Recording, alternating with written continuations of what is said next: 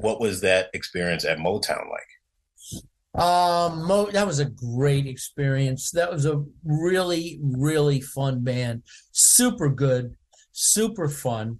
Joseph Joubert, as a musical director, gave us so much freedom to fuck around.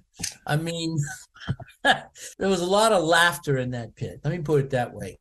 And as long as nobody fucked up the music, as long as the grooves were there and there were no mistakes, Joe was really cool with it. I really admired that about him. We had a great room for the band, and we decorated it. We got some chairs in there and couches, and I remember it was a long day, and one of those like tech days, and we had been rehearsing, and now we're going down to the band room to chill out, and we get there, and Berry Gordy is laid out on the couch asleep, and we're like, oh, yeah, now what? Buddy walks right into the room. Hey, Barry, shakes him awake. Is this the band room, man? You got to go. You got to get out of here. I was just like, Buddy Williams, ladies and gentlemen.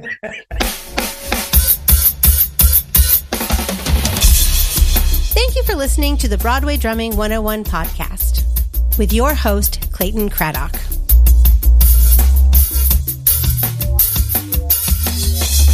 If you like what you hear on the show and you want to know more, subscribe to Broadway Drumming 101 at BroadwayDrumming101.com. Welcome to Broadway Drumming 101. My guest today is the legendary, the one and only Roger Squatero. Thanks, brother. It's a pleasure to be here. One thing we discussed before we started was how what we do makes people feel good. I love playing drums. I love watching the reaction that we get when we play a rhythm or play a beat, and it makes people dance, makes people snap their fingers or stomp their feet.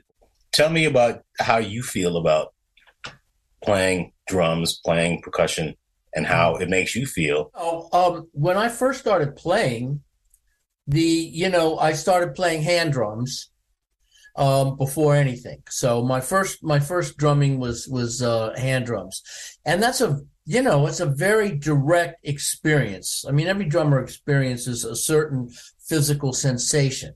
Now, if you're using a stick and you hit something, the vibration goes through the stick into your hand, into your arm, etc. But when you're playing a hand drum, it's a very direct boom. You hit that skin. There's skin on skin reaction. You feel it. It's a vibration that goes through the hand, up through the arms, into the body. So there's the physical vibration, and that's true of every drummer. I think with hands, it's a little more direct. But then there's the actual vibration itself that's in the air from the moving of sound. And that's the thing that we all react to. That's the thing that we have that is music. And there's no denying that humans have a really visceral, strong effect to the sound, to certain vibrational sounds. And it is my personal belief that those sounds can actually affect the cellular state of your body, and therefore affect your mind as well.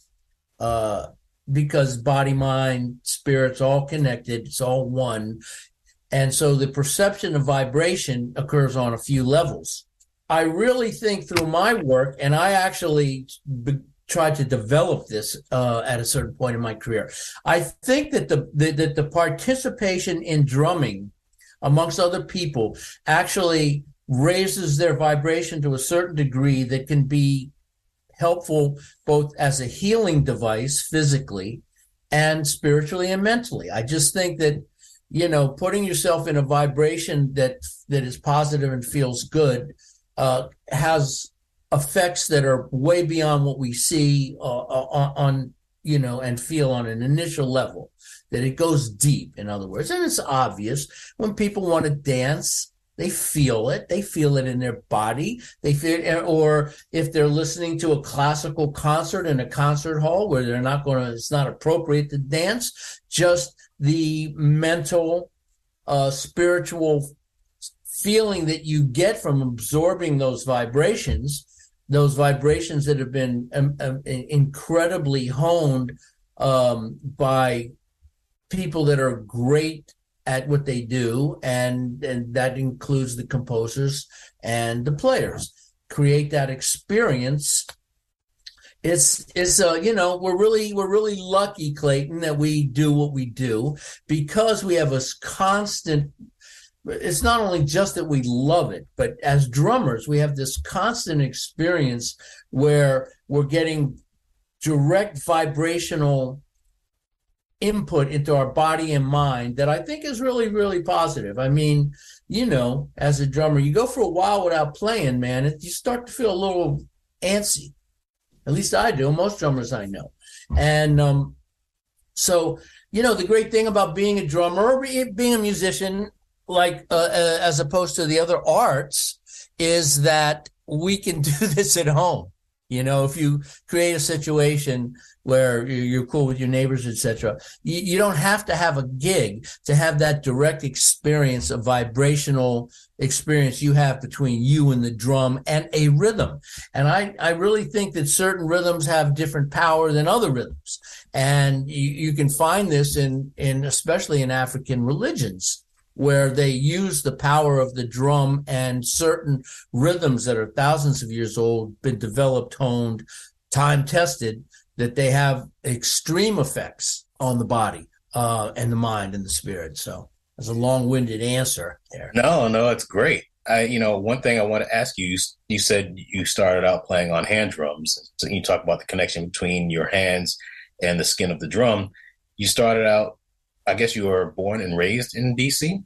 I was born and raised in D.C. Northwest, Northeast? I'm curious. Well, I was born in Georgetown Hospital. Oh, wow. And, yeah, my father went to George Washington University.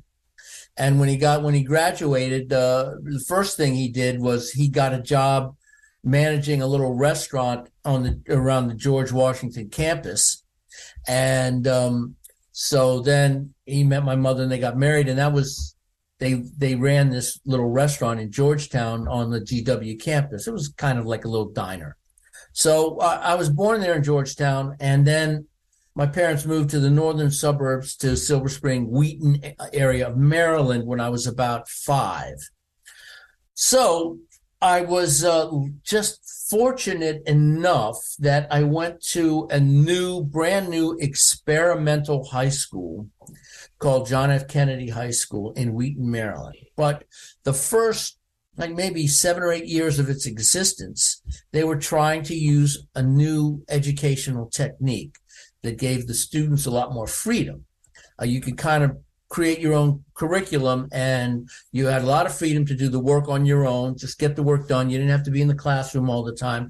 But the real upshot of that was they hired a bunch of beatnik-esque, early hippie-esque type teachers that were able to influence me in really positive ways. So when I'm in high school, I developed these relationships with some of my teachers that are more personal than you would probably get in a normal high school situation. It was also a small school, which enabled me to be able to participate in lots of different extracurricular activities. Now, mind you, I still hadn't played music. I was a great music lover.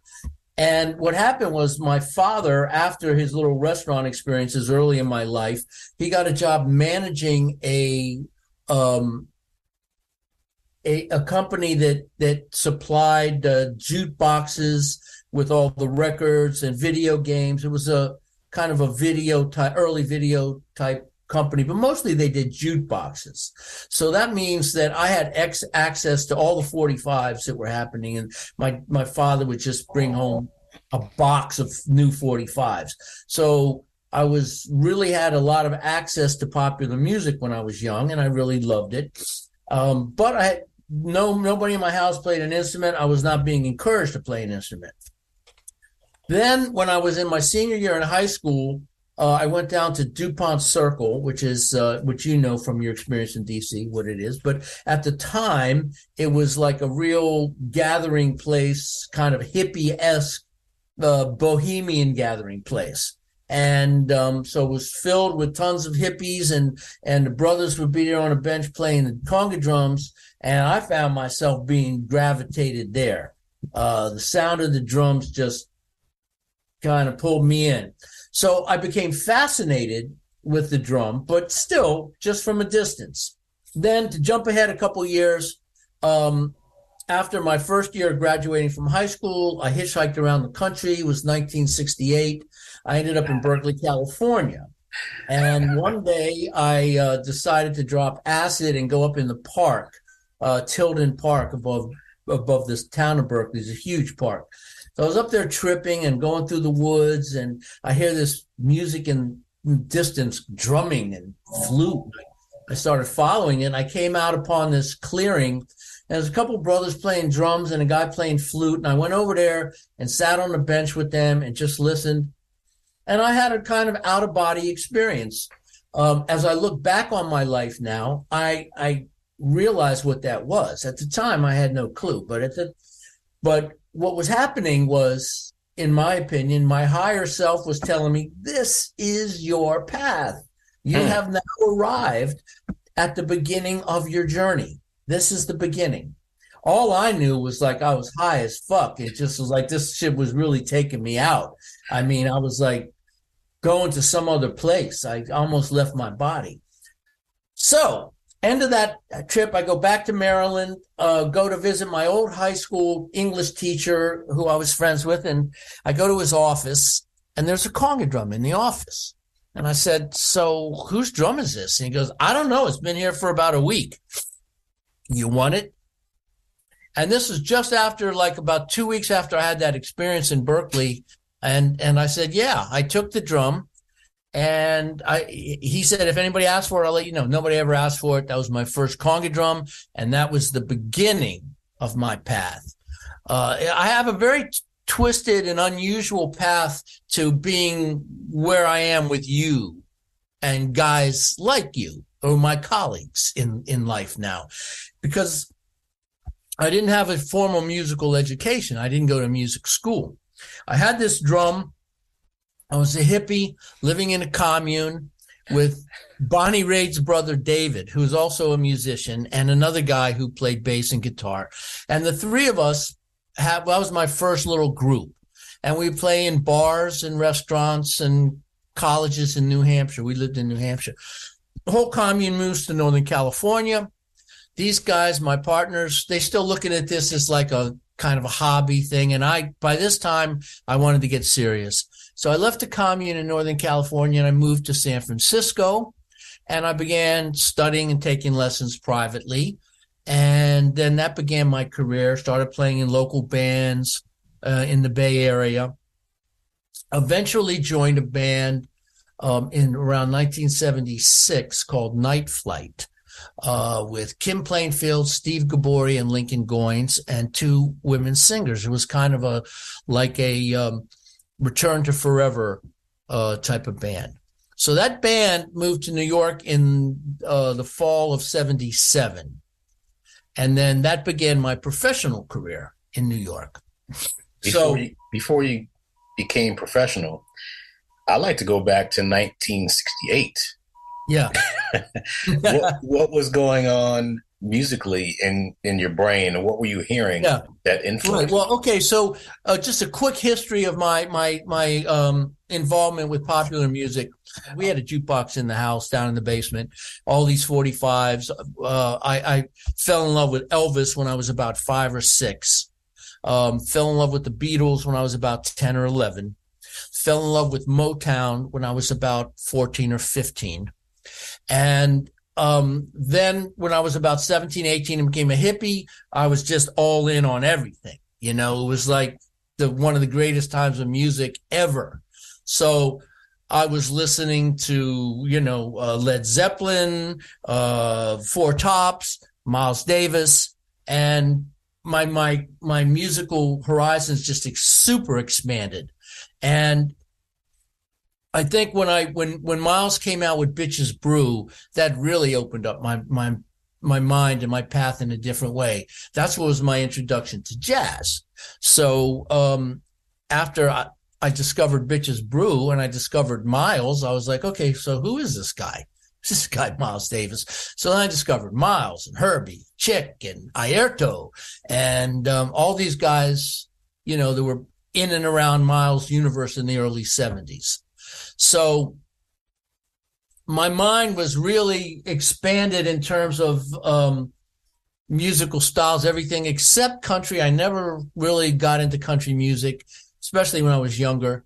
I'd also was not into Sinatra and the crooners of my parents' generation at that time, but although I did come to embrace and fully love and just amazed by Frank Sinatra, honestly. So, that was kind of the beginning. There was a lot of stuff happening musically.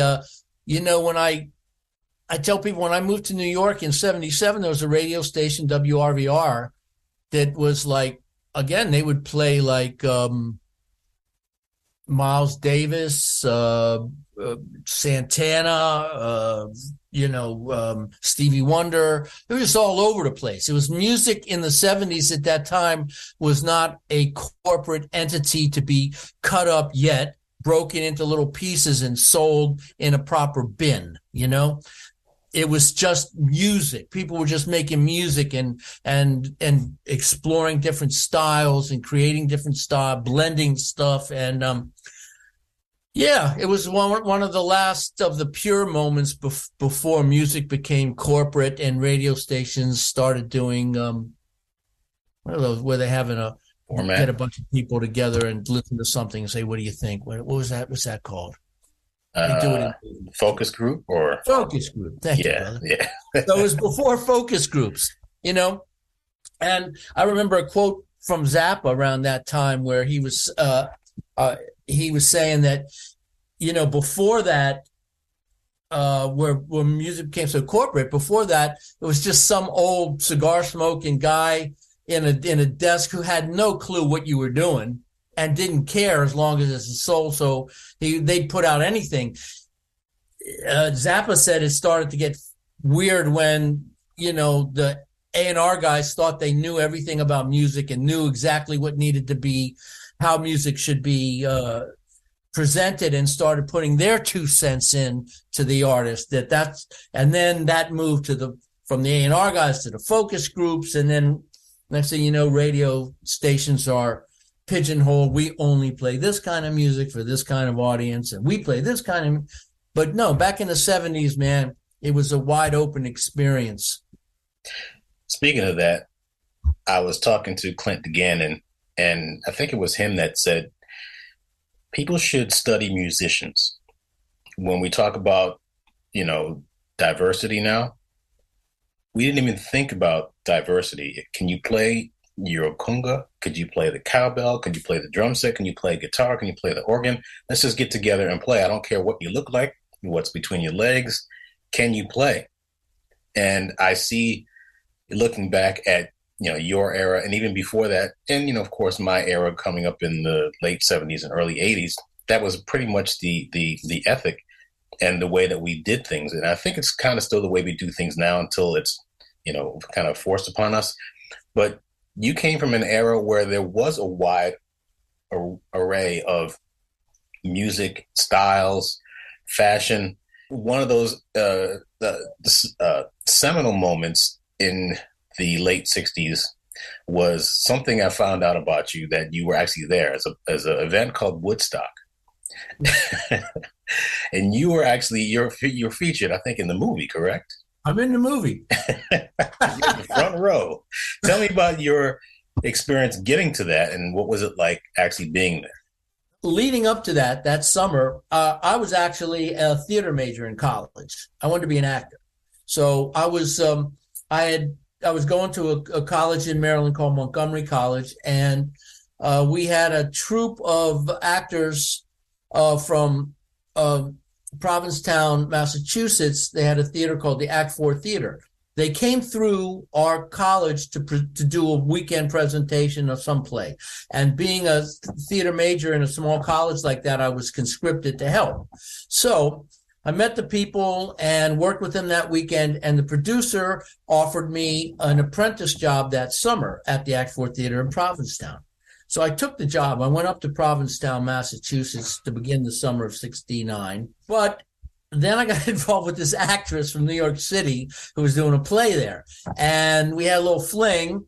And she said, come on back to the city and hang out with me. So I did. I went back to New York City and was staying with her. And she was a member of the Actors Studio, took me to the Actors Studio.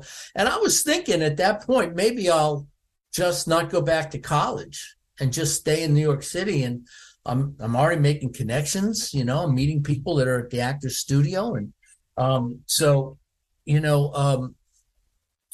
thought maybe I'll stay and do this. But while I was there, a friend of mine from Maryland, I don't know how we got in touch, but we talked. And he said, look, there's a rock festival happening upstate New York. We're going next week. Would you like to go? We'll stop by and pick you up in New York City if you want to go. I said, yeah. So they came and got me. We went up to Woodstock, and we got there a day or two early. So we were able to set up a tent in the woods next to where the event was happening. And so we were all settled in, and we didn't have tickets. But the first day, Friday, the fence was just a chain link fence. It was ripped down, and everybody just went in for free. So I'm there that first night, and Friday night, I'm kind of far from the stage, and it starts to rain that evening. I go back to the tent, and it pours all night. It was horrible. I was cold and wet and damp, and I went with 4 friends, and only one other friend had come back to the tent. So that morning, Saturday morning, we woke up and we were miserable, and we said, "Fuck this! Let's go home." And I grabbed my backpack, and we were walking out. We were going to walk to the road and hitchhike back to Maryland. That was our plan. So we got out in the field in front of the stage, and it was a Saturday morning. The sun was out. People were playing Frisbees, and it was like beautiful. I'm like, what the fuck am I doing? I can't leave this. So I go put my backpack back in the tent, and I come back in front of the stage, and people hadn't gathered yet for the afternoon's performances. It was just people lounging about. I sat down about 20 yards in front of the stage Saturday morning at around 10 a.m., and I did not leave that spot until the festival was over Monday early afternoon. Wow. 2 complete days in that one spot. I never went to the bathroom, except maybe I think I peed in a bottle. The only food I had was passed around. The only drink I had was passed around. Everybody's just passing. Because if I left, by the time the concert started Saturday afternoon, if I left that spot, I'm not getting back to within a mile of the stage. There was that many people. So I just stayed. So, but the funny thing is, Saturday afternoon or Sunday, Country Joe McDonald was coming on to kill some time. So he was there with his band, Country Joe McDonald and the Fish. That's what they were called. But he was coming on to kill some time because the whole schedule had gotten all messed up now. And so he comes out on his acoustic guitar, and he's singing this song that was popular at the time. 1, 2, 3, what are we fighting for? Don't ask me, I don't give a damn. Next stop is Vietnam. So he's singing that song. And somehow I'm close enough that the camera zooms in on me, and I'm shirtless with a bandana on and one maraca in my hand, and I'm playing. And I had no idea where that maraca came from or why I had it, but it was a heavy moment because of what became my life path. Why was I shaking a maraca? Well, interesting part of the story is this past year, the Woodstock Museum contacted me through some friends, and they wanted to record my recollections for the archives at the Woodstock Museum. So if you go to the Woodstock Museum, you can go and look up my experience and see a videotape of me doing this story that I'm telling you now. She told me that there was a band, I can't remember the name, that came on earlier in the day, and their thing was to pass out percussion during their set to have people play along. So that must have been where the maraca came from. The other heavy event that happened, Clay, was Santana played that day, Saturday, and I never heard of Santana. And I was so blown away and moved. It was another beyond life kind of experience to me. It just like was, this is the shit. This is what I want to do. So the interesting thing is, on the 10th year anniversary of Woodstock, 1979, the day of the anniversary, 10 years, I was playing a gig in New York City with Michael Shreve. Really? Yeah.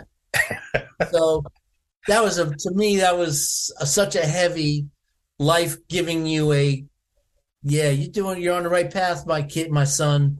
This is where you belong. This is where you need to be. Because that day, 10 years ago, when I saw Michael playing on that stage, playing that music, and I might have had this skill with one maraca, but no other skills. And now, 10 years later, there I am with Michael and Luiko Hopper, by the way, doing a gig.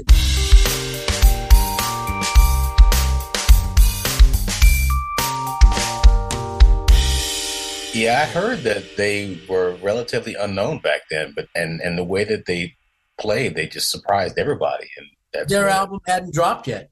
Wow.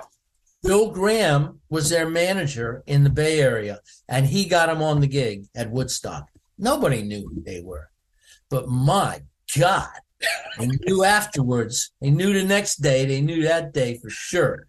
And so that really was that was a big push in the direction of where I wanted to go. So by the time I left Woodstock, I was done with acting.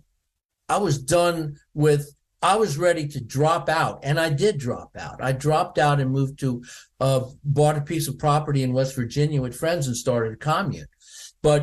And that wanting to have that communal lifestyle, it directly came out of Woodstock. I just thought from that experience, we're the new generation. We're going to do things differently.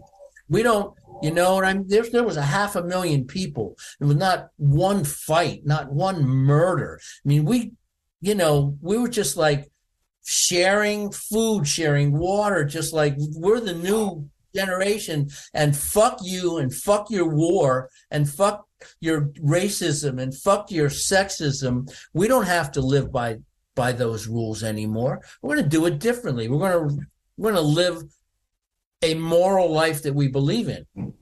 I came away with that. And so I didn't want to go back to school and become an actor. I didn't even want to be a part of the society. I dropped out. I was going to grow my own food, learn how to farm, live off the land, be in touch with nature. So that was my intention. And then one thing led to another. And like I said, I got a conga drum and blah, blah, blah. And then I became a musician. One thing led to another. Then you wound up cutting your hair off. You got a family. You work on Wall Street. I'm just kidding.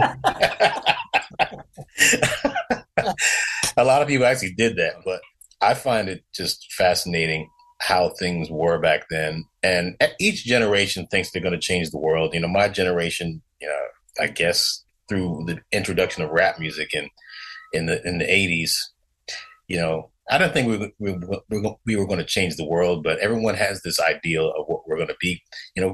I don't want to stay on the 60s, but it's a very important decade, and the contribution that your generation made, even, talking about how things were and going into the theater experience, your generation created things like Hair, which, it was a groundbreaking form of theater. Were you thinking at all about theater at that time? Before that, Clay, before that, my communal experience happened. And I was in high school and into theater, and I wanted to be an actor. And I loved, I probably wouldn't admit it to my friends, but I loved some musical theater. And I would listen to, soundtracks. I'd listen to Sound of Music. I'd listen to My Fair Lady. I love My Fair Lady. I love West Side Story. I'd listen to these soundtracks over and over. I mean, there was a part of me, and I kind of laugh at myself, where I ended up in the theater in the latter part of my life as a musician, but there's always been this love of theater. And, when we would be standing on the side of the stage before we went on in Ain't Too Proud, and we're just standing there waiting for our moments, I can visualize it so clearly. And you're over there, you three guys doing your little thing. But just, so often I'd have a moment where I'd look at the rafters, I'd look at the local one cats, I'd look at what was going on stage, and I'd just go, fuck, I love this. Me too. Love this experience. It's so collaborative. And that's what I really, really dig about it. It's collaborative on a lot of levels where everybody is a pro and really good at what they do. And it takes all of these different people in their with their particular expertise to make this one production performance. And I think that's an amazing thing. And I've always, since I was a teenager, I've been attracted to that.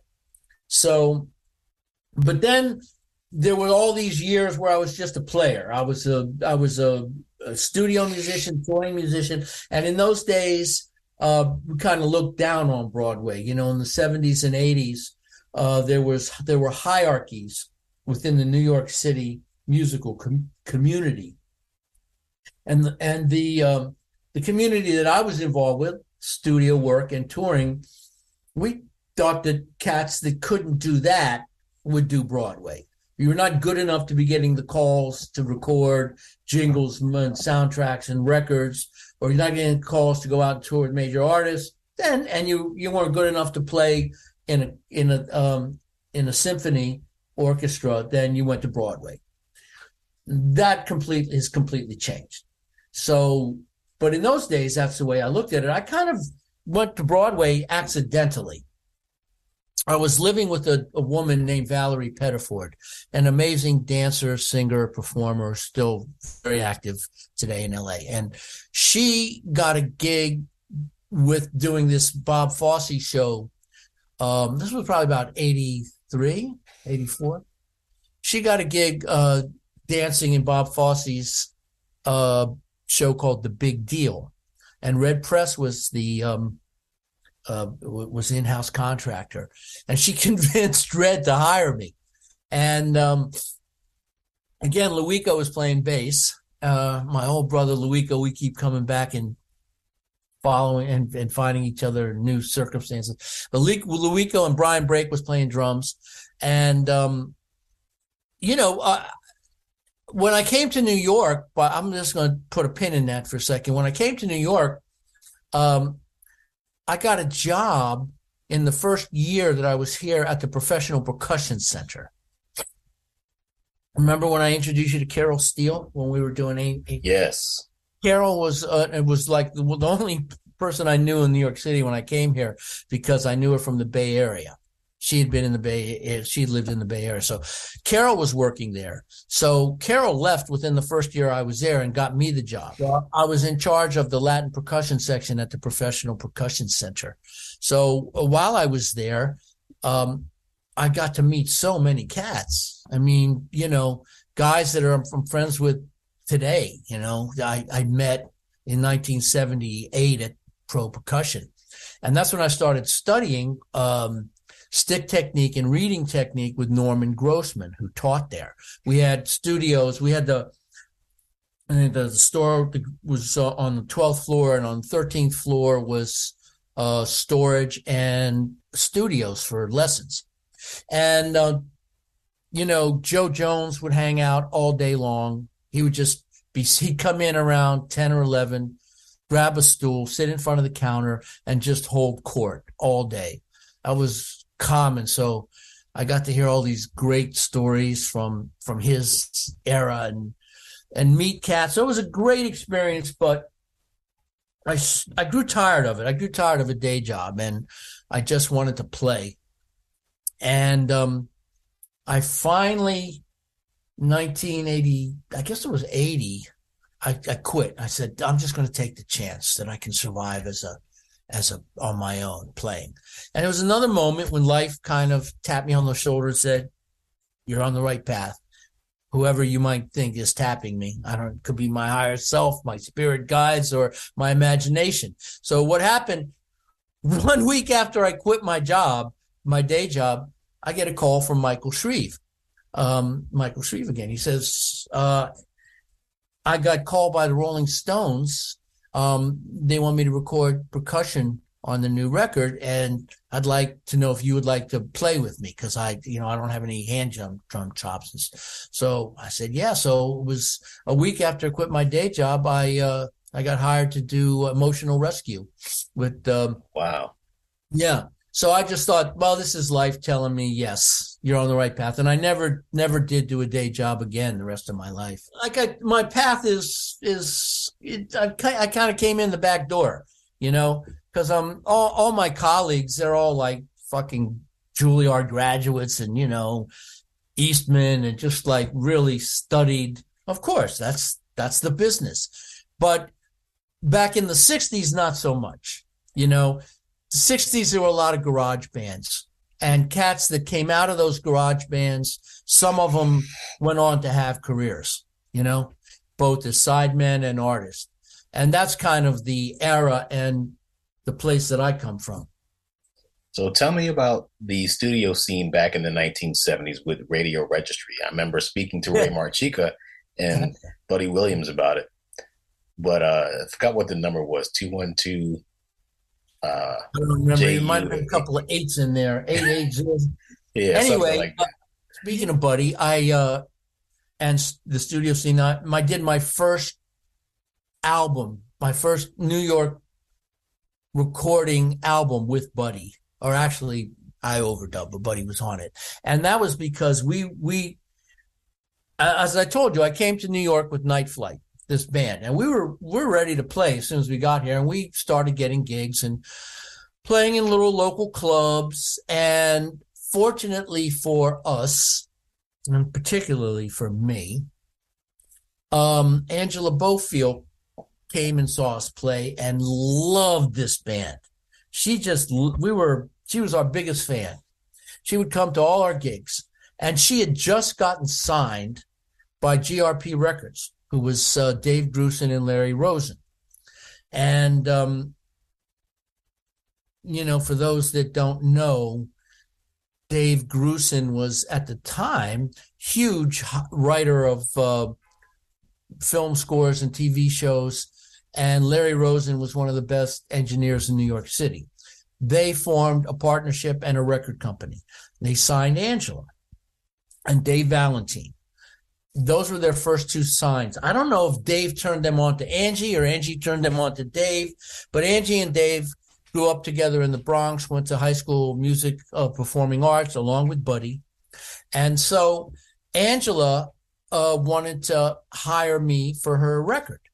So that's it. My first recording session in New York was an overdub for Dave Grusin.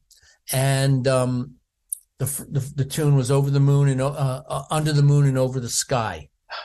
Love that song. It's a beautiful song. It's a beautiful recording, and that was my first song that I ever recorded. Really? Yeah. Oh man. Yeah. So, but that opened the door to Dave Grusin, and that was like, you kidding me? First of all, they wanted to sign our group Night Flight, which we totally blew it. We had a contract on the table. We kept asking for more money until, because we were young and stupid, until finally they said, "No, forget it."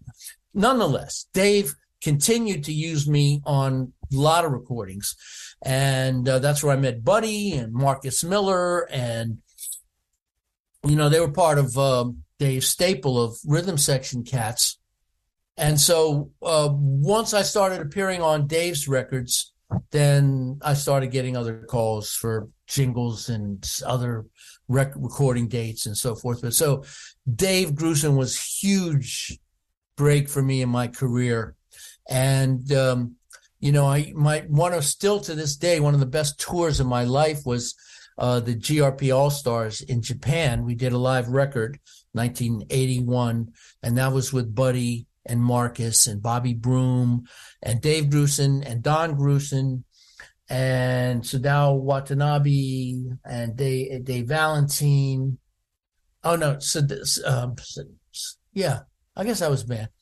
And we did a live record with the Osaka Symphony. Beautiful record. Anyway, that tour was amazing. And because of that record and because of Dave Grusin, it opened a lot of doors for me. And then I had that experience where Red hired me because of my girlfriend Valerie to do The Big Deal in 1984, I think. And that was my first Broadway experience. I didn't really like it that much. I just thought it was, well, I'll do this for a while. The show didn't really run. It only ran about 3 or 4 months. I never thought that would be part of my world. But then in the late 80s, I had an experience where I was talking to a colleague about another friend, and he said something to like, oh yeah, he's just going to retire now. He's just going to collect his pension, and he's been doing Les Mis all these years, and so his I'm like, what do you mean pension? Goes, we have a pension in the musicians union. You didn't know that? And I was like, not really. He goes, yeah, we have a pension. And every time you do a recording session, every time you do a union date, there's a contribution made into your pension. And when you become a certain age, you have access to that money every month, the rest of your life. I'm like, every month for the rest of your life? They go, yeah. So I said, oh, Broadway, light bulb. Every day, contribution. So that's when I started turning my attention to, as it occurred, it was also at a time when the drum machine was being introduced into our world, and a lot of my work has gone away. I mean, I would get called for a jingle to come in and do a backbeat on a tambourine. No more little cabasa, no more little shakers, no little triangle hits. These were all now being done on the Lindrum by Sammy Marandino.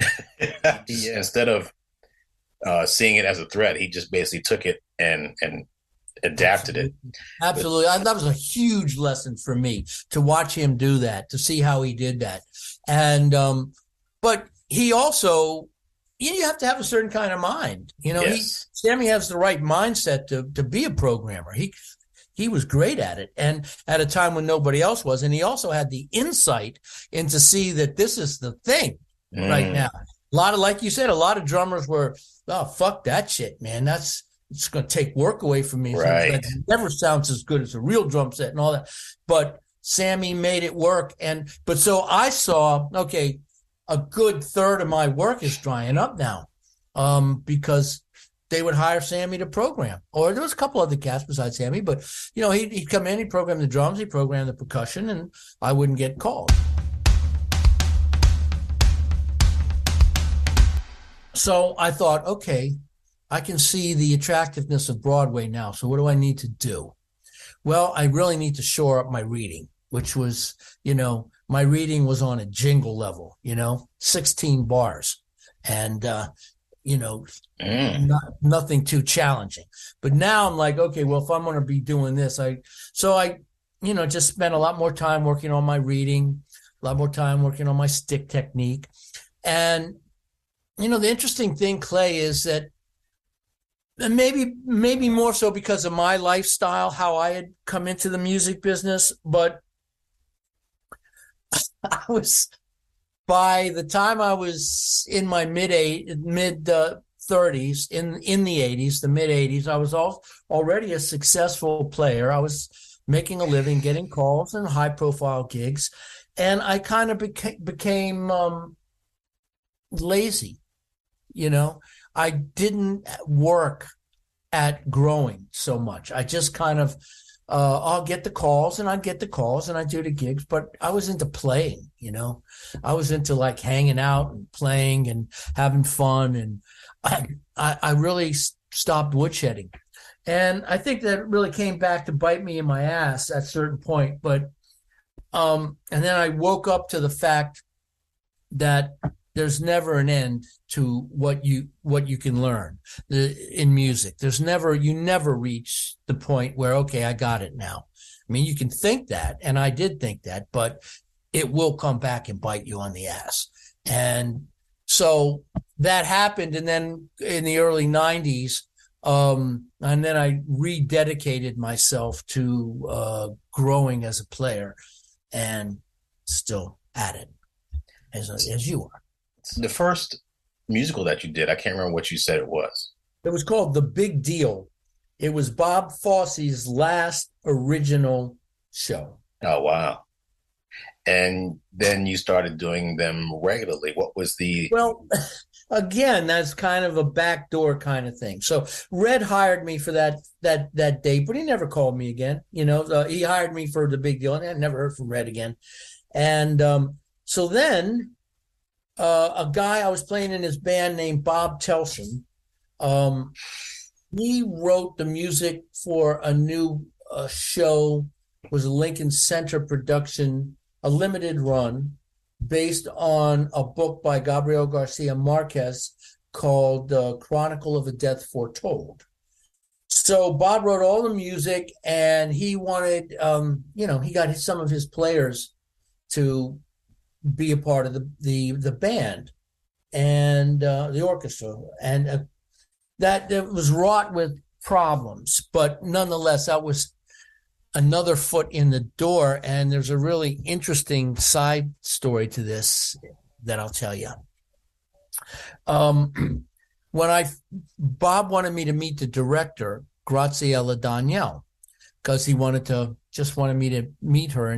And because in the development phase, the workshop phase, Bob was suggesting that she use me instead of a drummer. So I go and I meet Graziella, and she liked my look, my physical look. And she said, would you be willing to audition for a role? I have a role in mind for you. And the role that she had me audition for was the husband of the lead actress in the show, who was Sandra Santiago. So who I end up marrying. So she asked me to audition for the role of Sandra's husband. I didn't get the job, but then in the end, I really did get the job. That's fascinating, man. Yeah, it was fascinating. But Sandra was married at the time, and because I was doing the workshops, I got to know all the actors. As you know, you've done workshops, and you're every day with the cast, and so I got to be friendly. We got to be friends through that experience. But that still didn't quite open the door. But nonetheless, Red was the contractor for that, and this time Red did call me for another show after that. And that was Bring on the Noise, Bring on the Funk. So he initially hired me, but then before the show even started rehearsing, I get the call, hey, listen, kid, because I was in my 40s, but for Red, I was still a kid. Listen, kid, unfortunately, they decided to make a change, and they're going to use these bucket drummers instead of a percussionist. So I got hired for Bring on the Noise, but I never got to play a note. And that was another Luico gig, I believe. Yeah, and Leroy Clouden was the drummer on the gig. He was Bob Telson's drummer in his band, so Bob brought him in. He had no Broadway experience either. But then because Red had contracted that show, Red called Leroy and me for Bring on the Noise, and then, of course, I got cut. So how did you meet Red Press? He was the contractor for the Bob Fosse show my girlfriend was doing. And she said to him, hey, you should hire my boyfriend on this show. Did he hire you for anything after that, after Bringing the Noise? No. I mean, even though you didn't get it, but. No, he never did hire me. No, he never did hire me for another show. Did you work on the Civil War, the show? I did work on the Civil War with Warren Oates. Yes. And that was a John Miller hire. Tell me about getting into the shows like that and Brooklyn and Tarzan. Right. Well, John Miller called me. I had to audition for the Civil War. And so he called me into audition, and I go in and I play with, the writers and stuff. And I played some congas, some tambourine. Oh, by the way, I knew John Miller from the jingle scene. John and I worked for a jingle writer almost pretty exclusively. So John knew me as a session player, and we'd work together doing jingles together. So John calls me, he says, hey, you want to audition for this Broadway thing. I said, okay. So I come in and I play for them, and they hire me. Then when I show up and I start to have to read the stuff, man, there was shit that was beyond me, bro. There was like some marching snare drum part I had to play, and I was like, oh my God. And the reading was really pressing my limits of my reading ability, and so uncomfortable. So I go to Robbie Amin and I say, man, can you help me with this stuff?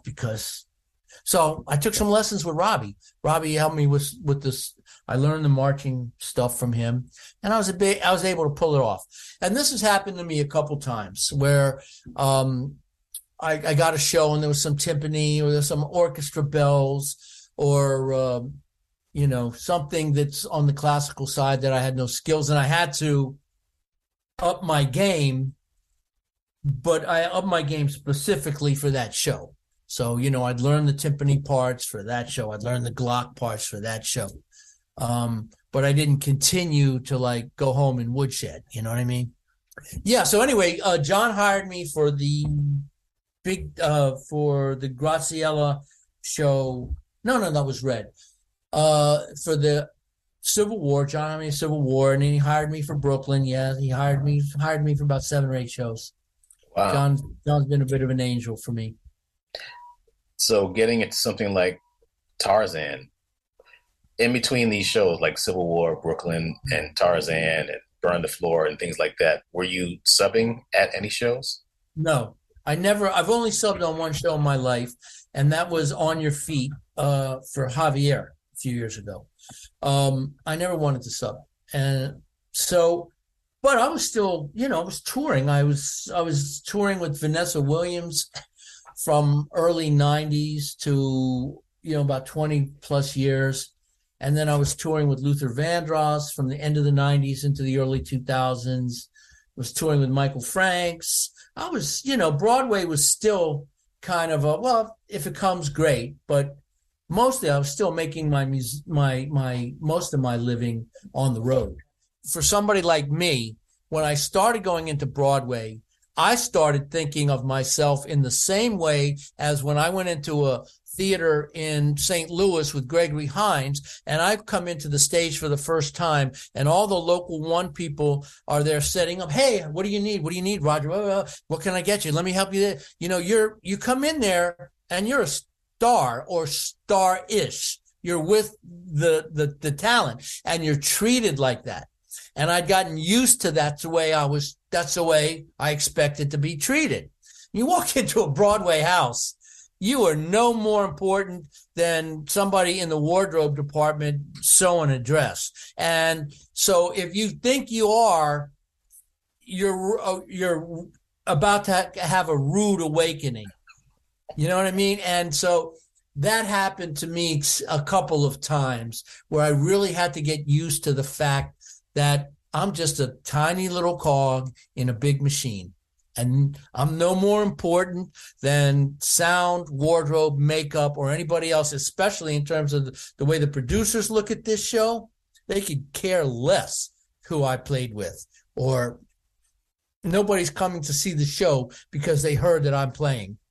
So that's a whole nother adjustment that a musician has to make from my era coming to the pit. Nowadays, I'm sure, people from the, younger generation that graduate from college and start at the end, like Warren Oates would say, they don't have that attitude where they expect somebody to be kissing their ass and helping them set up their stuff or whatever. So when you have other shows that you've worked on in the past where you're together and the chemistry isn't there, how do you navigate that? I've never had a show where the chemistry was not good. And part of it is I've never been on a show that ran very long. So we didn't have enough time to start hating each other. When I got the Motown gig, at first, it looked like it was going to be a hit. I don't know if you remember that, but the first couple of months, it really looked like it was going to be a hit. And I remember, maybe 5-6 months into the run, I ran into Rolando Morales, and I said, Rolando, man, how do you do it? night after night playing the same thing. How do you not go crazy? And he said something that was really important to me. He said, I don't play the same thing. He says, I go in every night. It's a new gig and I play what I play. And I was like, wow, that's it. That's the key. First of all, you have to honor what you're playing. I mean, it's not up for interpretation. Okay. But within that, and I'm sure you heard me play night after night. I don't hear the same fucking parts every night. If I hear something different and I feel that it's appropriate, I'm going to play it. And that's keeps me being in the moment, being spontaneous. And that really went a long way to help me from going crazy of playing the same thing every night. How do you view being in the pit and playing a certain thing, certain musical style, certain musical moment? How do you compare that to being in the studio? Some people say like playing in the pit is like doing a recording session every night. You're trying to get it right, but it's never quite there. It is, especially in the situation like Ain't Too Proud, where we're all separate rooms, So like I'm experiencing the show with headphones. I don't see anybody except Javier in that. It's just me and Javi and everybody else I'm hearing. So in that sense, it's like a recording session every night. And also you're trying to be that precise. But I prefer, when it's possible, to be in the same room with everybody. I often thought when we were doing Ain't Too Proud, how much fun it would be if we could all just be in one big room playing and being able to have eyesight, and when somebody plays something to be able to look at them and acknowledge that that was killing. And I miss that. But as a percussionist, a lot of my studio work has been overdubs anyway. But I really I relish it when I can play with the rhythm section in the recording studio, for sure. Burn the Floor. What was that show like? Burn the Floor was really, wow, that was a challenge, man. This was a touring group. They were out there on the road in the world touring with the drummer, Henry Soriano, great drummer. And it was a cast of ballroom dancers that were just killing, playing popular music. And so we were playing with tracks. So there was just 4 live musicians. There was Henry on drums, me on percussion. We were on stage all the time on risers.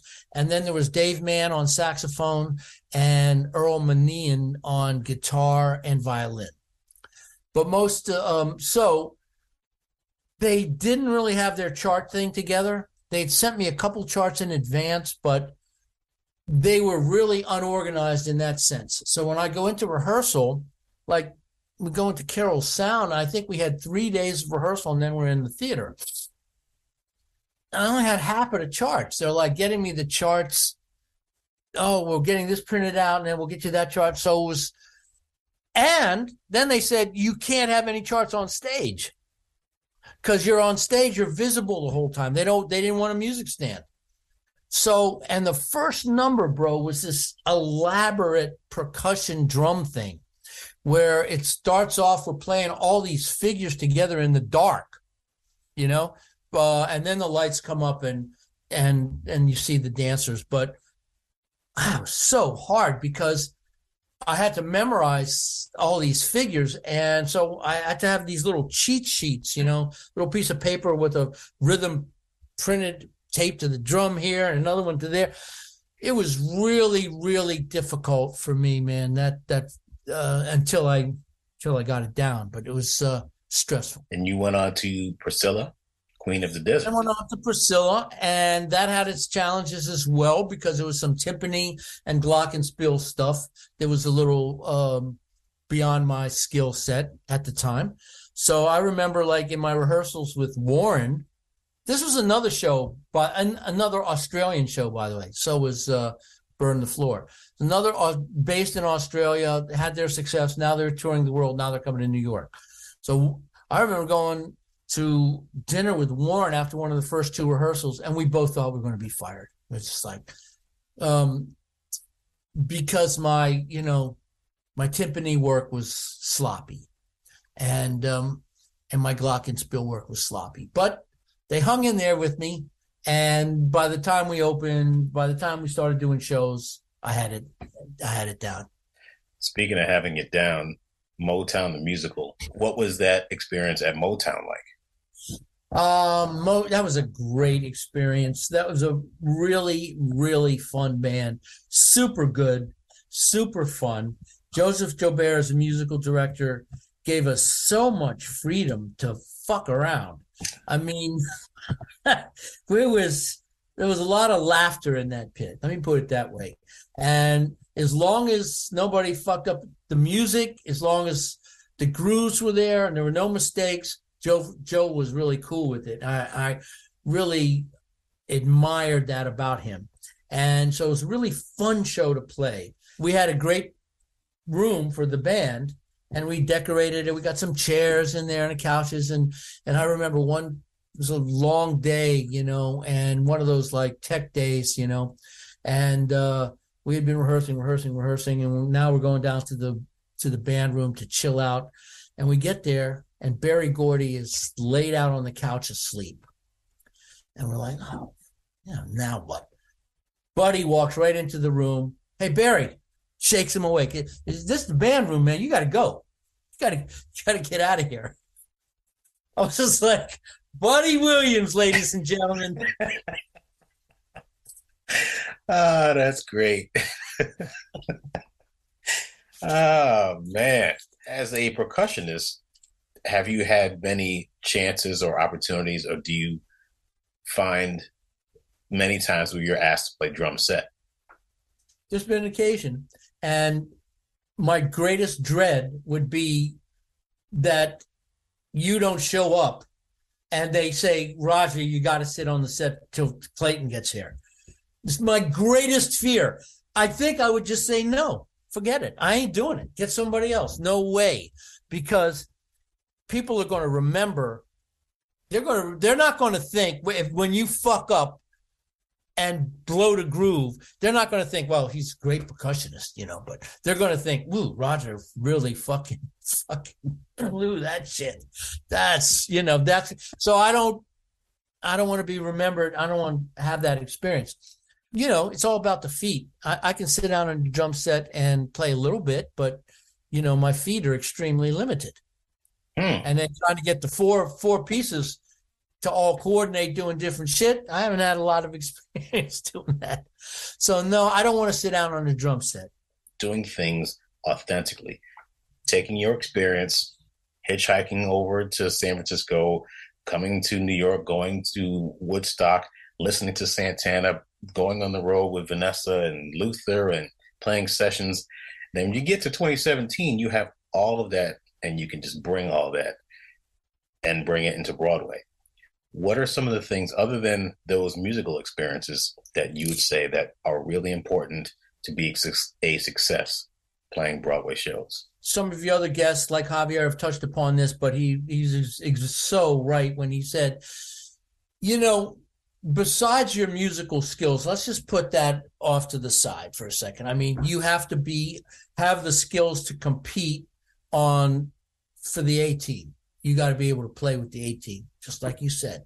But besides that, there's the whole social, professional interaction stuff that goes on. And this can be tricky for some people, especially if it's not in their nature to be outgoing or anything. But it's really important in all music that I've played, Broadway or not, to really come with a positive attitude and be friendly and be careful what you say. Realize that, you really have to pay attention and to not step on somebody's toes, to not go outside of your lane, and to be somebody that your colleagues are happy to see when you walk in the door, and look forward to sharing a musical experience with. So social skills are important. You don't have to go overboard. You don't have to try to make everybody love you. Just be yourself, but leave your shitty attitude outside.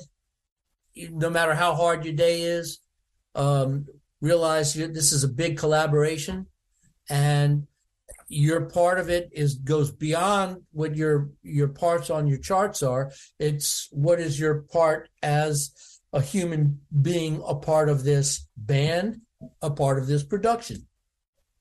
So the skills, I actually did a series of videos for Latin percussion called Being a Pro, What It Takes to Be a Pro. I deal with this a lot. And I learned this from watching some of the masters like Sammy Figueroa, how he could walk into a session in a room and 10 minutes later have everybody laughing and just so happy that they're there with Sammy. I saw what that personality can do for a date, for a career. And I realized that's something that needs to be developed. And they don't talk about that at Berklee. At least I don't assume that they do. I've never heard anybody say that they do. But nobody wants to play with an asshole. Somebody's always expecting there's going to be an asshole. So who's it going to be? I hope it ain't me. You got to come into a scene with the right social skills. And if it's not in your nature to be outgoing, if you're a quiet person, shy person, that's perfectly fine. Just don't bring negative stuff to it. Just don't be bitching and complaining about other people, or don't stay in your lane. It's important. If you were to do this all over again in your professional career as a percussionist, what would you do differently? I would have worked harder. Not played so much in my 30s. I would have spent way more time writing, learning digital composition, developing my classical skills. I fucked around too much, but I was able to get away with it because I was good. People liked me, and so they were still hiring me. But as I look back on my life, I wish I had spent less time chasing fun and more time in the woodshed. Chasing fun, meaning taking acid on a hilltop? No, not so much that. I tell you, there was a good period when Sammy Figueroa was my best friend for many years, and Manolo Badrena. And almost every day we would meet at Sammy's apartment at around 10, 11 in the morning, and we'd listen to music for a couple hours. Then we go out, we go to the drum stores, we go to bookstores, we go to Macy's, try to pick up chicks, we'd go get something to eat. We'd end up at 7th Avenue South, hanging out. All of that stuff was good for my career. In some ways, Manolo Badrena, Sammy Figueroa, and me, we did like 6 or 7 albums together, Blondie, Chic, just like big records. As the three of us hired to play together. And so there was a lot of great stuff came out of those years of hanging out. But that's the time that you asked me if I regret anything. Maybe that I didn't work harder in those years. I had started to learn to play guitar. I was, taking lessons. I was learning keyboard. I got kind of lazy with all of that stuff. And then life, when you get to be in your 40s, and life gets way more complicated. Now you're thinking about your health care, and you're thinking about your life insurance, if you're married and kids, and all this stuff gets really complicated. So it became just enough of a challenge to maintain my skills. Let alone develop other instruments. That's the good time to do that is when you're younger, because you've got the energy, you've got the ambition, you should if you want to be a professional, and you don't have as much complicated life baggage to deal with. So those years I kind of I think I played a little bit too much, and I would have liked probably to have worked a little harder. That being said, I've enjoyed all of my life. I've had a great career, and I never really ever had trouble getting work. And now I'm 72 years old, and I'm in a different phase. And you know, I don't have the ambition now to get my timpani chops together, or get my learn to play vibraphone or write music. Or I'm like, now I just want to do things that I like doing and enjoy life on a day-to-day basis, because I'm running out of time. I see a lot of my colleagues have already checked out. And, you know, I want to look at life every day as what gives me pleasure. You know, if it gives me pleasure to cook a turkey, then I'll do that instead of woodshedding and worrying about my chops. You know what I mean? I'm going for pleasure now. And I still practice. I still like to practice. I'm learning Javier's show right now, A Beautiful Noise. I'm going to sub for him on that. So I'm doing, you know, and I do my homework. But again, I'm at a certain age, and you'll see this yourself, I'm sure. You're going to get to a certain point where you're less concerned about the gigs and more concerned about enjoying the amount of time you have left on the planet. The difference between recording sessions you did in the 70s and 80s and 90s and the recording sessions you done for The Boy from Oz, Priscilla, Brooklyn, Motown, Tarzan, and Ain't Too Proud. What are the biggest differences, or are there any differences? The biggest difference is digital recording, obviously. When I was doing recordings, you know, back in the 70s, you couldn't just bump the backbeat. You couldn't nudge it, you know. You had to if it was off a little bit, you had to re-record it, you know, replace it. So that's the biggest difference. Is digital recording has allowed you to fix your mistakes easier and not spend so much time doing the recording. In terms of being in the studio, and like the Boy from Oz, that was all overdubs. I actually created a samba school for them for that number they did in Rio. I think it's called Something About Rio. You know, there was a whole breakdown, so I created a whole samba school for them, and that was for Michael Keller. And so then when Michael saw me do that, then he hired me for Tarzan after that. So that session in particular had consequences. And then Michael asked me who would I recommend for a second percussion, and I recommended a few people, including Javi, and Javi got the gig. And then so that Javi and I got to play together in a booth like we did at Ain't Too Proud.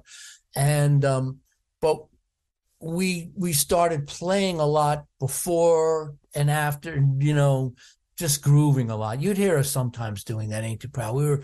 We'd gotten it a little more under control, but in Tarzan, we drove a lot of our bandmates kind of crazy. I have to admit that I'm more conscious of that now. But what came out of that is we realized we love playing together. We have a very similar approach to percussion, and we decided to do a record together. So when Tarzan closed, we went right in the studio and started writing and recording together. And then we did an album called Behind the Mask. Tribal Sage is the name of we called ourselves Tribal Sage, me and Hav. And the name of the album is Behind the Mask. Right now, are you working on any other projects like that? Or are you just, like you said, I'm not. Yeah, because, you know, unfortunately, we did that album in 2000. We made that album 2006, 2007, and that was the beginning of the music business collapsing. And I realized after the record was out there, it's really not much more than a calling card anymore. You know, it's like a website or calling card. It's getting that music played, building a career on that music, doing a second album, you know, the expenses involved, the time involved, and the payoff was just not there anymore, you know? So I kind of lost the incentive, and it's not like my I've got so many songs banging around in my head. I got to get them out. Writing is it's a task. It's a chore. Takes a lot of concentration, energy, time. And so, yeah, I think that's done. I don't have an ambition to put out another record. And, I'm still getting calls to do as much work as I want to do. But when I'm not working, I don't stress anymore. But I'm lucky because I'm now at the age where I'm getting my pension and getting my Social Security. So I don't have that pressure anymore. So I don't want to say it like, just do what you want to do and enjoy life. I'm lucky enough that I don't have to so much worry about income.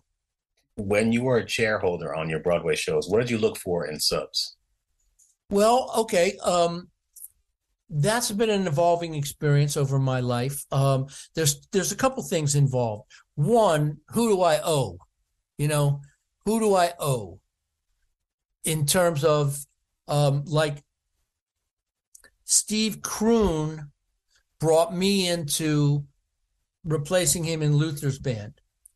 He also brought me into replacing him in Ron Carter's band. So I have a debt there. So he's not really a Broadway guy, but I wanted to give him a chance. So there's that debt thing. Who have I subbed for? Who do I owe? All within the very tight frame of, can you do the job or not? I'm not going to bring anybody in that I owe that I don't feel can do a great job. But that's who I look for. And then I look for a couple of young cats, if possible, that are really hungry. That because you're not always going to have your guys, especially if they're busy players. Like Javier is sub for me on a couple shows, but if I get a show, I'll offer it to Javi because he's my boy. And if he wants to do it, I'd be thrilled. But the fact is, he's such a busy guy, I don't expect him to be very available. So I would like to have a couple of young guys that are just breaking into the business, which now I actually have from doing on your feet at the paper mill. The other percussionist there is a young cat, and so he's great. I forgot his name. Yeah, you know Emmanuel? Yeah, I met him when I was out there in the summer doing Sister Act. Really, really solid guy, good person too. And I didn't get a chance to really know him, but I like the way he By played. the way, that's the other factor. I have to like you. One, I have to know that you're going to do the job and do it well. Two, I have to know you're not going to undercut me in any way. Like, try to talk to them, kiss up to the musical director, so maybe you hire him the next time instead of Roger. So I have to know that they can play the job well. One, that they're not a threat in any way to undercut me. Three, that I like them personally and I'm glad to help them. Like with Emmanuel Solano, I like him. So he's a young guy, and yeah, why wouldn't I want to help? I like the guy. So I'm going to call him Emmanuel. And so, yeah, all those aspects. Like I brought Danny Sadownik in. Danny had never played a Broadway show.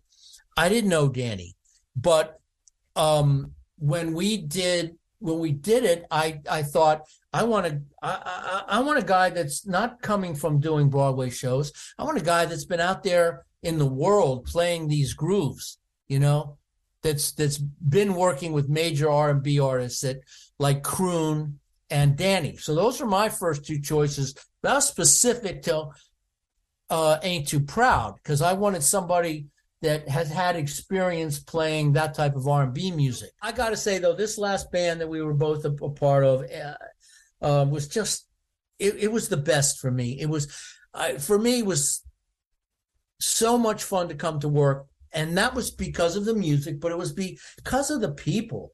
I just dug everybody. There's not one person in this band that I felt you could take me and that person and go have dinner, the two of you. There's not one person I wouldn't enjoy their company.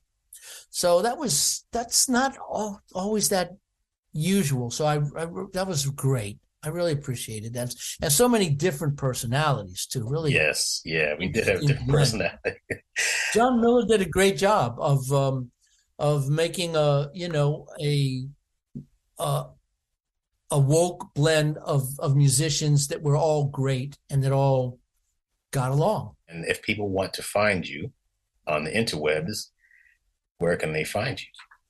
RogerSquatero.com is my website.